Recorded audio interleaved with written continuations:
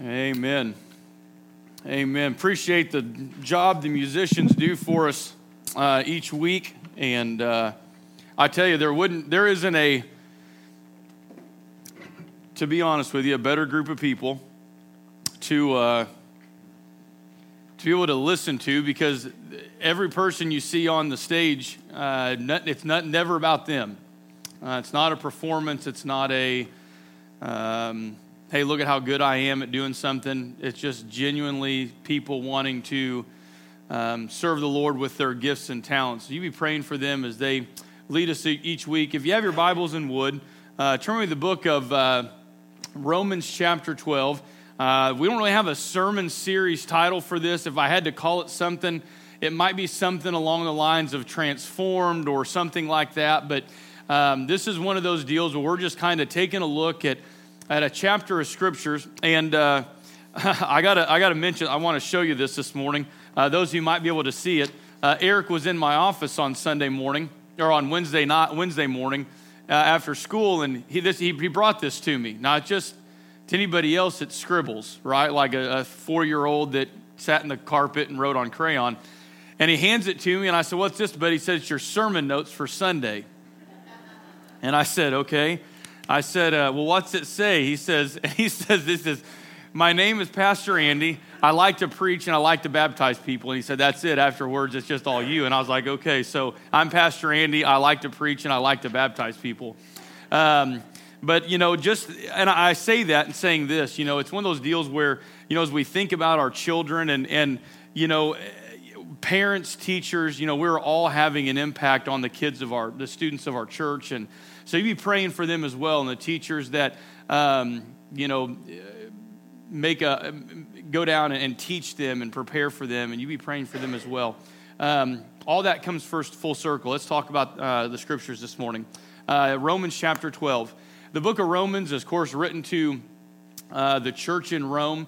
It was written by Paul. Paul longed to go back and see them. We see in the first chapter how Paul loved them, wanted to go back and visit them, but there were just some things that weren't allowing him to go back there and do that. There were some other ministry opportunities, some other things Paul was doing.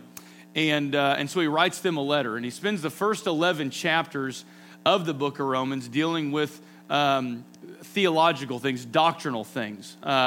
We might call these, if you were to say there were some things in the church that were open-handed, and we might look at them, it would be like what kind of music your church plays, things that really, are somewhat preferential. But then you have these other things that are what we call close-fisted things.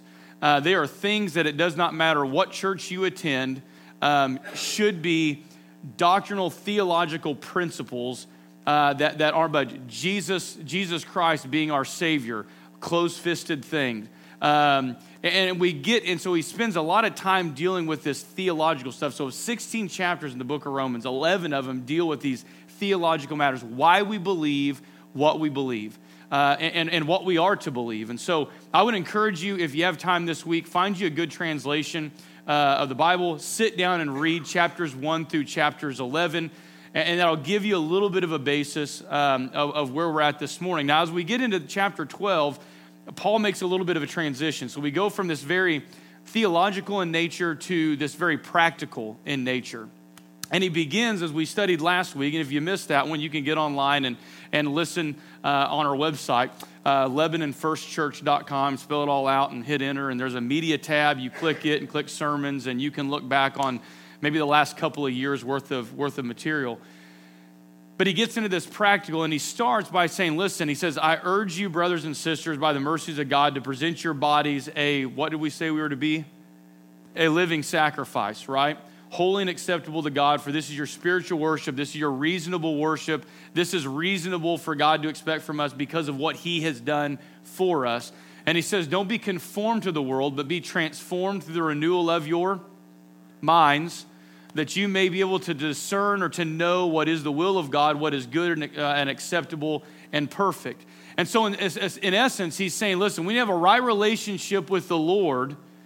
And when we have that right relationship with the Lord, it's going to help us to understand, to discern, to know what the will of God is. And the will of God came up in our Wednesday night study. So when we have that relationship, we have to have the relationship and a proper relationship with the Lord, not just a relationship by my definition or what I think a relationship ought to look like, but a relationship because of what God says it needs to look like. And so I have that right relationship with Him. I'll be able to discern what the will of the Lord is, and then that will help me in what we're going to be talking about today. So if you have your Bibles, Romans chapter 12, and we're going to begin reading in verse 3. And he says, "For by the grace given to me, I say to everyone among you not to think of himself more highly than he ought to think, but to think with sober judgment, each according to the measure of faith that God has assigned. For as in one body we have many members, and the members do not all have the same function. So we, though many, are one body in Christ, and individually members one of another. Having gifts that differ according to the grace given to us, let us use them. If prophecy in proportion to our faith, if service in our serving, the one who teaches in his teaching, the one who exhorts in his exhortation, the one who contributes in generosity, the one who leads with zeal, the one who does acts of mercy with cheerfulness." Would you pray with me this morning? God, it's so good to be in your house today. Just to have the opportunity, Lord, to be together amongst our people, Lord, and to be able to worship you. We've worshiped you in song this morning. We've worshiped you with our giving. And Lord, now we're going to worship in this time that we have set apart to study your word, to learn more about you and what you would have for us. And God, we thank you for your word and Lord, the timelessness of it. Lord, all these things have been written so long ago, and yet even today they are so applicable to our lives. Lord, we can open any page in the Bible from Genesis to Revelation, Lord, and it is truth for us today. Lord, we thank you for that. We thank you for the time it took for you to get this on paper so that we would be able to have it today. Lord, at our fingertips, on our cell phones, Lord, and we thank you for its accessibility. Lord, I pray that as accessible as your word is to us, Lord, that our hearts, that it would be as accessible in our hearts. That, Lord, today you would open up our hearts, Lord, and just pour into us, Father. For some of us, we need a little bit of encouragement, Lord. For others of us, there might be a little bit of correction. But God, I pray for us today that whatever it is that you would have us to receive, Lord, that our hearts and our minds would be open and receptive to it. Lord, I pray that if there's been some hedges or some walls being built that prevent us from hearing what needs to be heard today, that, Lord, you and your Holy Spirit, Father, would begin piece by piece, just kind of tearing those down and breaking those down, Father. The most important thing for us, Lord, is to have a right relationship with you. Not to think that we have a right relationship with you, Lord, but to know, and your word tells us that your Spirit bears witness with our spirit that we are indeed children of God. And so, Lord, I pray today that your Spirit would bear witness with our spirit. Lord, that you would search us and know our innermost thoughts. There being any grievous or sinful way in us, Lord, that you would make us aware of it, Lord, and that it would be and that we would be grieved by that, and there would be a godly grief that would lead us toward repentance, not towards guilt and a feeling of being depressed and beat ourselves up over it. But God, you desire to reveal our sin to us, not so that you can say, "See, I told you were so bad," but God, in order for us that we might repent of it and be forgiven of it, Lord, and live in freedom and joy. And so, Lord, I pray today that God, you would open our hearts, open our minds, Lord, that we would receive well what you would have for us. Thank you for your word, Lord. Thank you for our church. And God, thank you for the great love that you have for us. For it's in Christ's name we pray. Amen. I love how he starts this because I feel like there's a way in which he has to start something in order to say what he wants to say, that there's something that we need to hear before what he says later on really begins to drill down deep in us. And so if you'll go back to verse 3, I want us to take a look at that. He says, For by the grace given to me, I say to every one of you. Now, I want you to remember this morning that we are talking about the church. We're not talking about a group of people. Now, there were people of varying spiritual maturity, and so it's not just one blanket group. But it is a church. It would be a church much like ours that would sit together, and this letter was written to us. And so we would sit and we would have one copy of it, and we would read together Paul's letter to us. And he says, so by the grace given to me, I say to every one of you, he says, not to think of himself more highly than he ought to think. To not think of ourselves more highly than he ought to think. Now, I think as we think about this is kind of like a two-sided coin, right? And so I want to talk about this for a few moments. We're going to dive in deep, and then I want us to talk about how the implications are for our church. So Paul says, I don't want you to think more highly of yourselves than you ought to think. Now, this, again, is this two-sided coin. One side of the coin is that we are to not think too highly of ourselves. We would call this a haughty or an arrogant attitude. I hesitate to use the word pride, because I think sometimes we can have pride in our work without have a prideful nature. You kind of understand the difference there. And so he's saying, I don't want you to be arrogant. I don't want you to elevate yourselves among other people. I don't want you to say, because I have, and if we're looking at it in context, it's saying, because you have this gift, don't think that you are better than everybody else. But on the flip side of that, I think we also have this other tendency. I think we have the tendency sometimes to think of ourselves more highly than we ought to think. But I think on the other side of this, we have this tendency to think of ourselves more lowly than we ought to think. We walk around like, well, I'm not gifted. I'm not as talented. I don't have this job, or I don't have that job, or my gift isn't as meaningful as anybody else's, or as this other gift. And we fall into this comparison trap where we're comparing ourselves to somebody else. And then we wind up beating ourselves up constantly because we're not as good as someone, or we're not as gifted as someone else, or maybe our gifts don't look like somebody else's. And so we really begin to kind of think that we don't hold a very high value in the kingdom of God. And I want you to know this morning that in God's kingdom, you are treasured above all else. That there is nobody who is treasured any more than you are. There's nobody treasured any less than you are. And I've said this from the very beginning. You did not get in on salvation because God wanted 5 or 6 people, but he had to take 100. You know, I've heard of these auctions where you go in and you know, you look at, you've seen the storage wars where they go in and they have to buy an entire storage unit. They can't just buy a piece out of it. And I think sometimes we don't consciously think that I'm like a storage unit. But I think sometimes we look around at the people around us and we think to ourselves, you know, why would God love somebody like me? And we tend to have this negative attitude towards ourselves. I want to talk more about that later because, well, let's just talk about it now.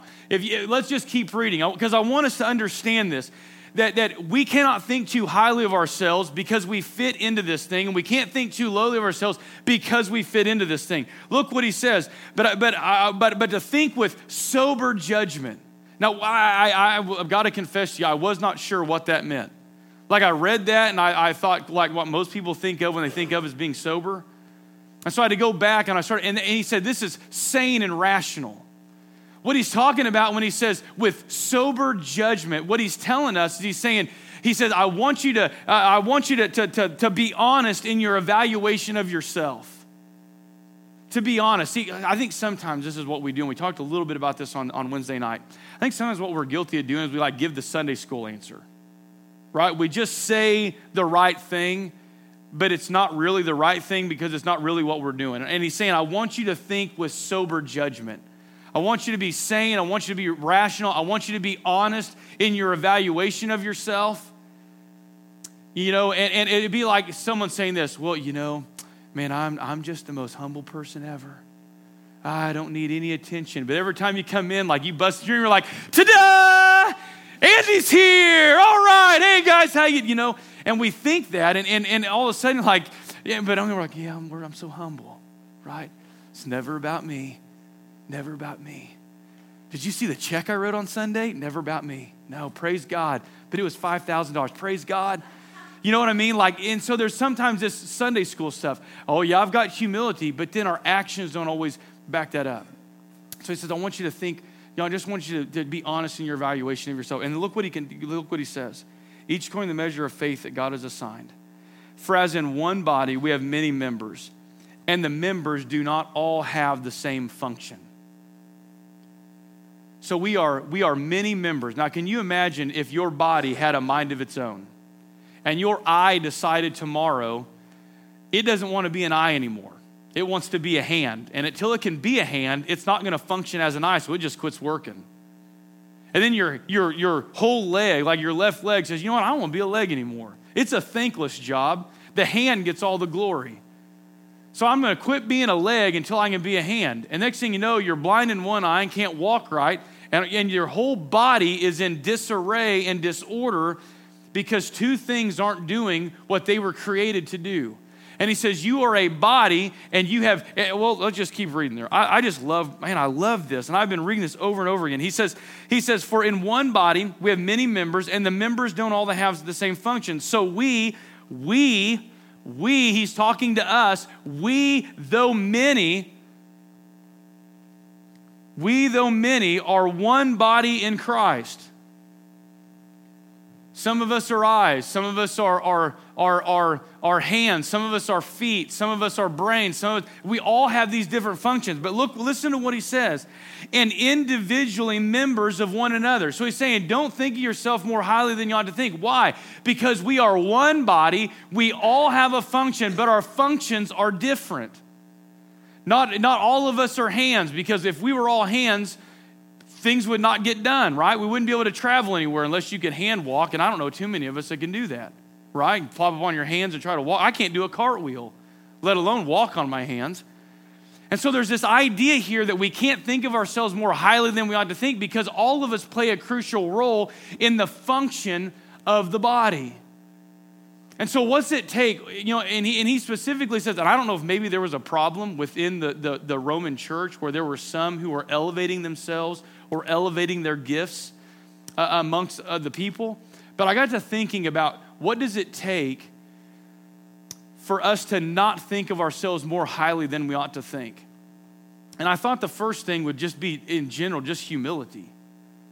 Like this humility that comes from recognizing that I am but one part of the church. You see, even as the pastor, I am not more important than any other part of the body. I'm not. I have a different function. You see me in a different way on Sunday mornings. But that is my giftedness to the body. And so what we have to discover is what yours is. Because Luke and I had a big week on this week. So Luke and I both do this, what we call a spiritual gifts inventory. We're going to share this on Facebook on Monday. I want you to do this. Maybe it takes 10 minutes. You got to kind of create a login, and then you can email and print and all that kind of stuff, what your gifts are. So Luke and I, we were sitting in my office. I was doing my computer. He brought his laptop in. We're doing it together. My number one gift was administration. That was my number one. I think my second one was something along the lines like shepherding or something. There was another one. But here's what I determined from doing that spiritual gift inventory. I'm not a real good caregiver, right? Like it was not one of my strong, when they were asking the questions. And so you know what it made me realize? It made me realize that if this church just did what my strengths were, we really wouldn't be a church. We'd be a bunch of bossy people. That's basically what we would be. Now, I don't know about you, but I don't really enjoy being around people who are bossy and act like it. You know what I mean? And so I've known what my spiritual gifts have been for a while. And so what I have to focus on doing, a lot of the good ideas that we've implemented over the years as a church, you want to know the truth? They weren't my ideas. They were somebody else's, and I thought, that's good. And so what we have to do is, so we have to exercise this idea of humility. That I don't have all the right answers in a given domain. That I have to lean on the gifts, the spiritual gifts and abilities of other people so that this church doesn't take on my image, it takes on God's image, right? And each one of us are important in our function, in what God has called us to do. For some of us, it may be that we're encouragers. For others of us, it may be hospitality. Any of you feel like maybe your giftedness is towards hospitality? Like you love to host groups of people and you like to have people? Like Ashley loves that. And I'll be honest with you, the introverted part of me just says, I just want to be home and I want it to be quiet. And I want to be able to do what I want to do, right? but I know that Ashley enjoys having people at our house. And some of you do too. Like if that's your gift, create opportunities. And as Luke was talking about earlier, we look around this morning and you may not know the person sitting behind you. You may know their face. You may recognize me running into them at Walmart, but you may not know their name. You may not know the names of their kids. But what better way than let's create some opportunities? And listen, you don't have to have anybody's permission to set up an event at your house and invite people to come over. All you need to do is exercise your gift. That's it. And it's not just for hospitality. I think sometimes we get in our minds that there's this hierarchy in the church that if I want to exercise my gift, I need to get someone's permission, but I'm not sure who I need to go to. You don't have to have anybody's what was the word I just used? Permission, thank you. You don't have to have anybody's permission to encourage somebody else. You don't have anybody's permission to go and take advantage of that prayer room. You don't have to have anybody's permission to share Christ with your neighbors. You don't have to have anybody's permission to gather 2 or 3 people together and have a Bible study or invite 4 or 5 couples over to your house and have a barbecue. You don't need anybody's permission to do that. We just exercise our gifts. But the problem becomes when we lack humility. And there was another word. Let me add the other word that I was thinking about is this word honor. Because later on in Romans chapter 12, and we'll talk about this more when we get to it, but in chapter 12, verse 10, he says, love one another with brotherly affection. And he says, outdo one another in showing honor. What's he mean by outdo one another in showing honor? I think sometimes we wait until people honor us before we extend honor to them. And what Paul's saying is, I want you to be the first to extend honor. I want you to honor other people. Now, the problem is that Satan will use anything and everything, and this is the part where we're getting to how this applies to us. Satan will use anything to divide and disrupt God's people. He'll use anything. And so here's what he'll use. He'll use when we dishonor other people, when we don't honor them, when we don't respect them. And sometimes this doesn't look like a blatant disrespect. Sometimes it's subtle things. Sometimes it's not listening to an area where someone else must be gifted, and I think that that I've got all the right answers. And what begins to happen when we dishonor other people and when we don't practice humility and instead there's a little bit of pride in our hearts, what begins to happen is there begins to be this under the surface tension that begins to form. And it doesn't really, it's not really exposed, it's not really made its way out yet, but one little thing can set that off. And you know what I think of when I think of underground tension? I think of the potential for earthquakes. That's exactly the same thing that happens. That there's this tension boiling under the surface, and at some moment, there's going to be something that sparks that, and there's going to be an eruption, or there's going to be an earthquake, and it's going to leave destruction in its wake. And we've talked a lot over the years about the fruit of the Spirit. And I got to thinking about this. We think about fruit of the Spirit, and oftentimes when we think about the exercising that, so to give you a review, it's love, joy, peace, patience, kindness, goodness, gentleness, faithfulness, and self-control. And when we talk about those things, oftentimes I've found myself talking about those in a way that pertains to people outside the church. But what I've discovered over the last few months is that we very rarely apply those to the people inside the church. Like how, we talk about love, and again, we give the Sunday school answer, well, I love everybody in the church. But do we show it? Love, joy, peace, patience. Well, I'm a patient person. You're a patient person until someone doesn't do what you want them to do in the time you want them to do it, right? And so what do? We lack patience with our brothers and sisters in Christ. Love, joy, peace, patience, kindness. Could we honestly say that at all times we are kind to one another? Love, joy, peace, patience, kindness, goodness. Are we always good to one another? Love, joy, peace, patience, kindness, goodness, gentleness. Are we always gentle with one another? Let me talk on this one for just a minute. We've done what I think is a really good job of creating a family atmosphere, a family dynamic. And sometimes, if you're new with us, sometimes I understand that's hard to kind of break into, and we are trying to, I want you to know, like, it is never our intention to make someone feel like that they're on an outside of something. But I do want us to understand this in this whole aspect of gentleness. When you create a family-like atmosphere, we tend to start treating each other like family.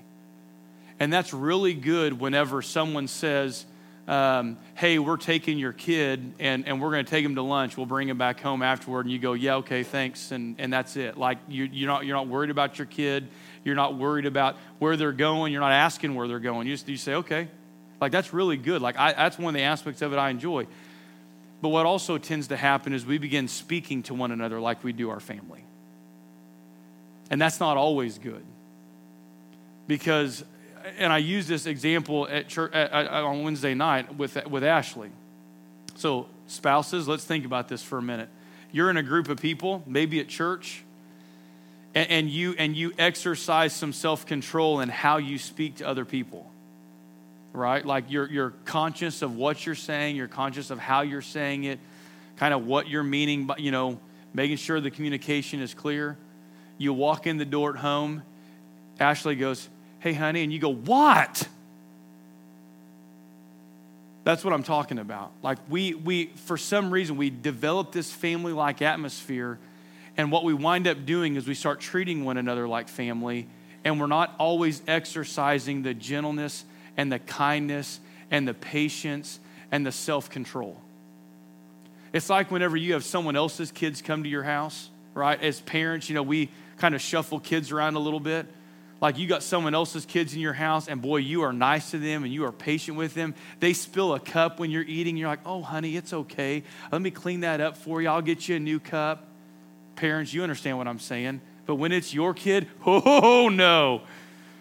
What are you horsing around for? Why did you spill the drink? Why didn't you have it in the middle of the table? Like it's not like, oh, it's okay, sweetie. Maybe Ashley might be a little more like that. I'm not. I'm like, what's wrong with you? Like accidents aren't supposed to happen. But when it's someone else's kid, man, you're just, oh, it's okay, sweetheart. Don't cry. We'll get you a new one. Like this voice comes out of me and I don't know where it came from. But we do that. Like we have a tendency sometimes to talk to each other in ways like we need something. And if we didn't know them very well, we'd be like, hey, would you please do this for me? And they're like, oh, yeah. But man, when you're family, it looks something like this. Hey, you need to do this. Like we don't even ask. We just command people to do something. And then we expect them to be like, oh, yeah. And these are the little things that we have to understand. Because these are the little things because we would look around, and I can say for 10 years, we have had no huge problems as a church. No huge problems as a church.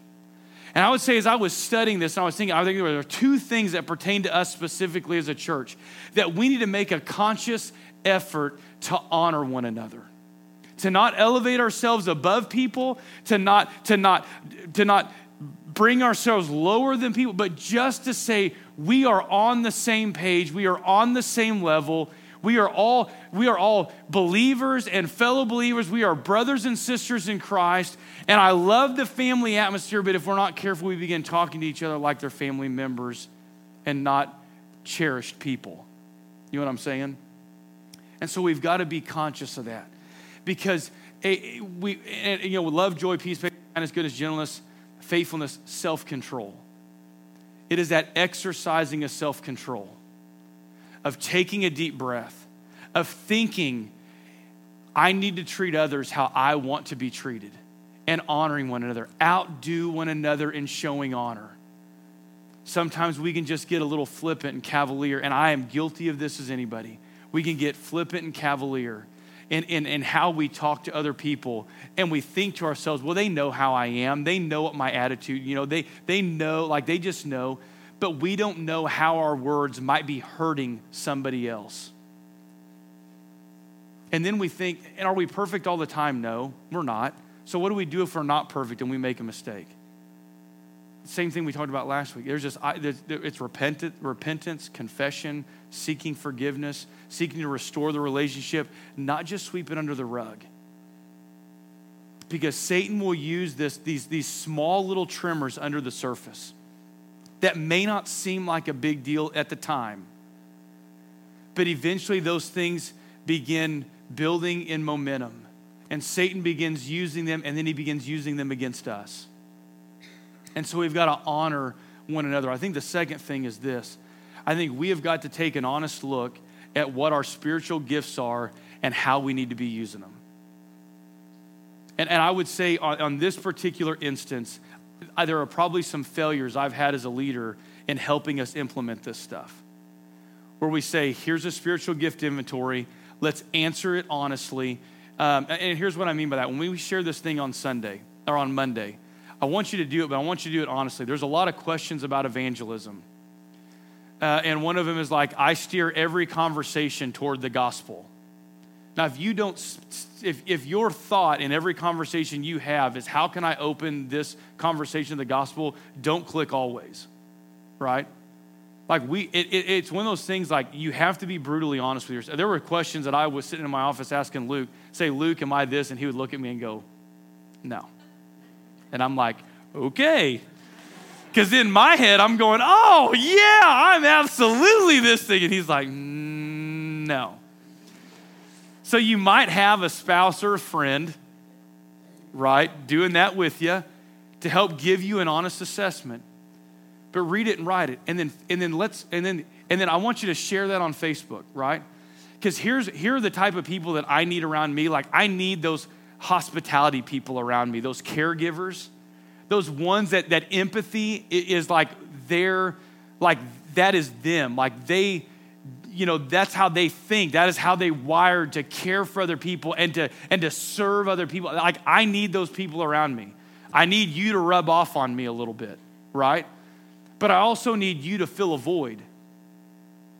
And we can't just come in someday and say, oh, if we didn't have some meaning of structure, like then there's just chaos ensues. Everybody's doing, and then we all begin thinking, here's what begins to happen. Well, because I'm a caregiver, everybody needs to be a caregiver. And if you aren't caregiving, then you aren't doing God's call on your life, because God called all of us to be caregivers. And to a certain extent, we're right. But when we start having that attitude, then all of a sudden we are elevating. What are we doing? We are thinking of ourselves more highly than we ought to think. So it's honoring the gifts of other people and understanding how those gifts come alongside and they begin to meld and they are complementary of one another. That we complement one another. Where one's gift is administration, one's is hospitality or caregiving. Where one's deal might be prophecy, where they can see things that are broken and see things that are wrong. And there's this idea not of fortune telling or fortune or future, what's the word I'm thinking of? Telling the future. It is more like forth-telling, like you talk about difficult things. You're able to see things in other people's lives and speak into it. Where you have those, you need on the flip side of that, you need to have encouragers, because otherwise it's just fire and brimstone and doom and gloom all the time, and there's no encouragement coming right along with it. Like, we have to have these complementary pieces. And so for us, it's honoring one another, but it's also recognizing one another's gifts. And it's saying, I need some of this, and I need some of this. Why? So that the church can be what God has created the church to be. I had kind of a sobering thought on I think it was on Thursday. I was sitting in my office, I was thinking over this. And at the same time, like, I'm thinking of all the good things God has done in our church over the course of the last 10 years. All the stuff God has done. And I don't know if it was the Lord or if it was just my mind and me allowing it to wander a little bit. But I had this thought. Everything that God has done in our church may have been in spite of us not using our spiritual gifts. Imagine what God could do for us if we all discovered our spiritual gift and began using them in an organized way. What God would really be able to do through us. You are important. You are not a loose cog You're not a loose screw that found its way into a junk drawer that we just can't get rid of because we might need someday. We need you today. You are a screw or a gear, or you are a person, a part of a living organism. That is not a spare part. It's not a part in a junk drawer that maybe we'll get to using someday. You are an important part of the church as it functions today. And we need to honor one another. We need to love one another. And we need to recognize these other gifts and these other giftedness that God has placed into your life, and begin using them in our ministries in a way that glorifies God and really swings the doors wide open for God to be able to do in us and through us what God desires to do. If you've got the gift of encouragement, use it, because there's a lot of people sitting on our church today that need a little bit of encouragement. So it may be a phone call or a text or an email. Yours is hospitality. Open up your home to help the fellowship of believers. But whatever that gift may be, let's use it. But we're never going to discover that gift if we don't first have that right relationship with the Lord. Like, we have to have that right relationship with Him, because that's how we discover what His will is. That's how we discover what God desires for us to do. So first comes Christ, then comes the discernment of His will, and then it comes to us. So I want to ask you this morning, and again, I don't want you to Sunday school answer this. I don't want you to say, well, I'm at church, so my relationship, but what is your relationship with the Lord like right now? Like, if He was here bearing witness, like Luke had to bear witness about me, am I this? And Luke goes, no. We can feel pretty good about how we can think things are. And so I want to ask you this morning, what is your relationship with Christ genuinely like right now? You in a good place? Are you reading your Bible regularly? You praying regularly? Do you sense God's movement in your life whenever, is your relationship with Him good? Is it not really where it needs to be? Maybe some things have crowded Christ out. I think a little bit like the parable of the sower and the seed, where some roots or some weeds have grown up and begin to choke out. Has Christ been choked out of our lives by some things that have been going on? Maybe it's circumstances. Maybe it was completely innocent things, but now we're starting to take an inventory and we're looking back and we're saying, you know what? Christ really just hasn't been given the proper place in my life like He should have been. When He should have been sitting on the throne, I kind of kicked Him off and gave Him a side seat, and I'm sitting on it now doing what I want to do, and not really giving any consideration to what God would want me to do and how God would want to use the way that He's gifted me for His kingdom. Maybe this morning you're here and you're like, man, I didn't know that you could have, I knew there was a God, but I didn't know He wanted to have a relationship with me. Let me tell you how much He wanted to have a relationship with you. He wanted a relationship with you so much that He and His Son were both willing to make the sacrifice of Jesus going and dying on a cross so that we could have a right relationship with Him. And Romans does a great job in explaining that our sin separates us from God, our mistakes, our failures, those things that we know are wrong, and yet for some reason we find ourselves doing them. But there are even things that we think we're aware of that might be okay. In the Bible, we're going to discover that the Bible tells us are wrong. But those things separate us from God. But Jesus died. He paid the penalty for those sins, because the Bible tells us that the wages of sin is death. You're like, man, that doesn't sound fun. But in the same verse, He says, but the gift of God is eternal life through Jesus Christ and His sacrifice. And it says, if anyone would call on my name, they can be saved. If you believe with your heart that Jesus is Lord and you confess Him with your mouth, you can be saved. You don't have all the answers to it. But I do think today, just as importantly as it was last week, man, if there's some sin in our life, that sin separates us from God. And if there's some sin in our life that's separating us from God, we're not going to be able to discern the will of God. We've got to keep that line of communication open. And so maybe this morning for all of us, or some of us, or one of us, I don't know, maybe there's something that we need to repent of. We just need to come to the Lord and just bring it to Him and say, Lord, I know that I failed. I know that I'm making mistakes here.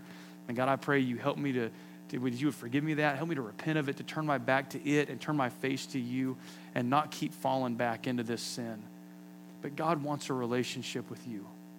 and he wants you to be a functioning part of his kingdom, that God can use you to do more things than you could ever imagine. Because you are important to him, you are loved by him, you are treasured by him, and you've been created and gifted by him. Would you stand with me? Heavenly Father, we come to you this morning, Lord. I thank you today.